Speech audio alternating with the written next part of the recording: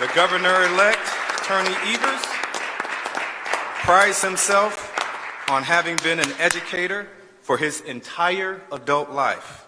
He met his wife, Kathy, in Miss Potter's kindergarten class in his hometown of Plymouth, Wisconsin. His first job was teaching science in Baraboo. He was a high school principal in Tomah and ran school districts in Oakfield and Verona. His 3 children attended public schools in communities around the state, and as you probably know, he was elected state superintendent 3 times. It is my pleasure to welcome to the Common Council chamber, Governor-elect Tony Evers. Thank you, President.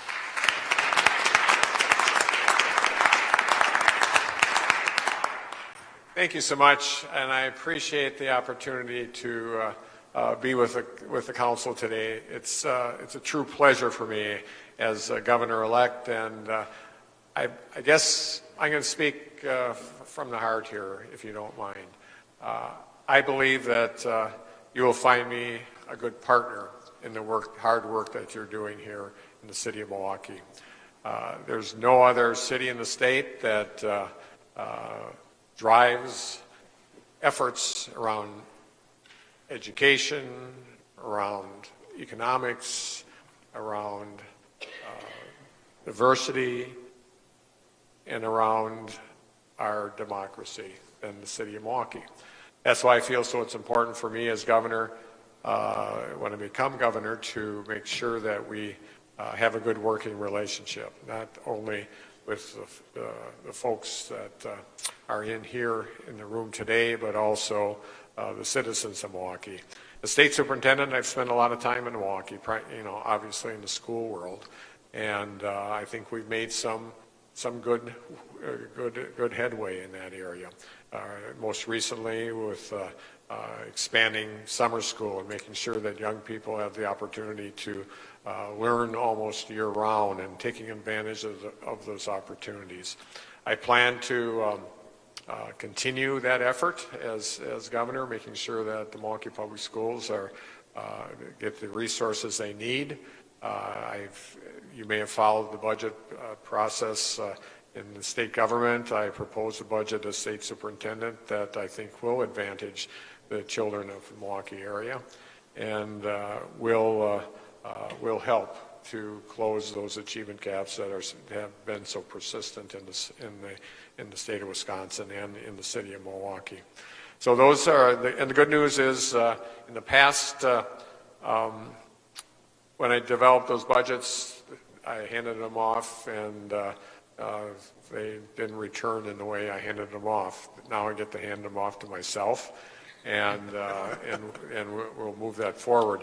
And the good news is that, and I'll just say this in kind of global terms, as it relates to education, and this plays out in my other thinking too, is that if a child needs an extra lift, they should get that extra lift, and if it costs money, then more money should be allocated for that. And we'll continue to do that. What I'll be proposing in the budget around education will do that. Cities that have higher levels of poverty and higher levels of need will get adequate resources to serve those children. So I feel very confident about that moving forward. But I also have to say that the issues that I ran on are important issues, and education is one of them. Healthcare is another, transportation is another, and correctional reform is another. And my budget will reflect that, reflect those priorities. I feel very confident that those priorities have great meaning for the citizens of Milwaukee, and I'm looking forward to partnering with the council in making these things be a reality. And I'll circle back to that. The other thing that I want you to know is that I've made an effort to make sure that municipalities and counties and townships in the state of Wisconsin have a partner in all areas. We have to make sure that, as you may know, that the state of Wisconsin passed and signed 160 bills over the last 8 years that took away local control from municipalities. It's my job as governor, I think, to begin to return those things to the cities and municipalities of the state. I know that Milwaukee is in this unique position, especially among cities of similar size across the country, where revenue streams are a lot different than they are here in Milwaukee, where you have to rely almost exclusively on property taxes. We have to find more flexibility for the citizens of and the decision makers in the Milwaukee area and in all of our areas of the state to have revenue streams that meet their needs. So I'll be looking for flexibility there to hopefully give you all the ability to make decisions that are helpful in those areas. The other thing, I'll cycle back now to the priorities. I think it's important for the state of Wisconsin to make sure that we all have adequate health care, affordable and adequate health care, making sure that we have a good transportation system and education. I've talked about education. I just want to talk about the other two just briefly. Whether it's roads, whether it's mass transit, we certainly need a different revenue stream or a more robust revenue stream, and I'll be working to make that happen. And I think that's something that actually is a Republican and Democratic issue that is really critical to move that needle. So transportation is a major emphasis for us, and as well as health care.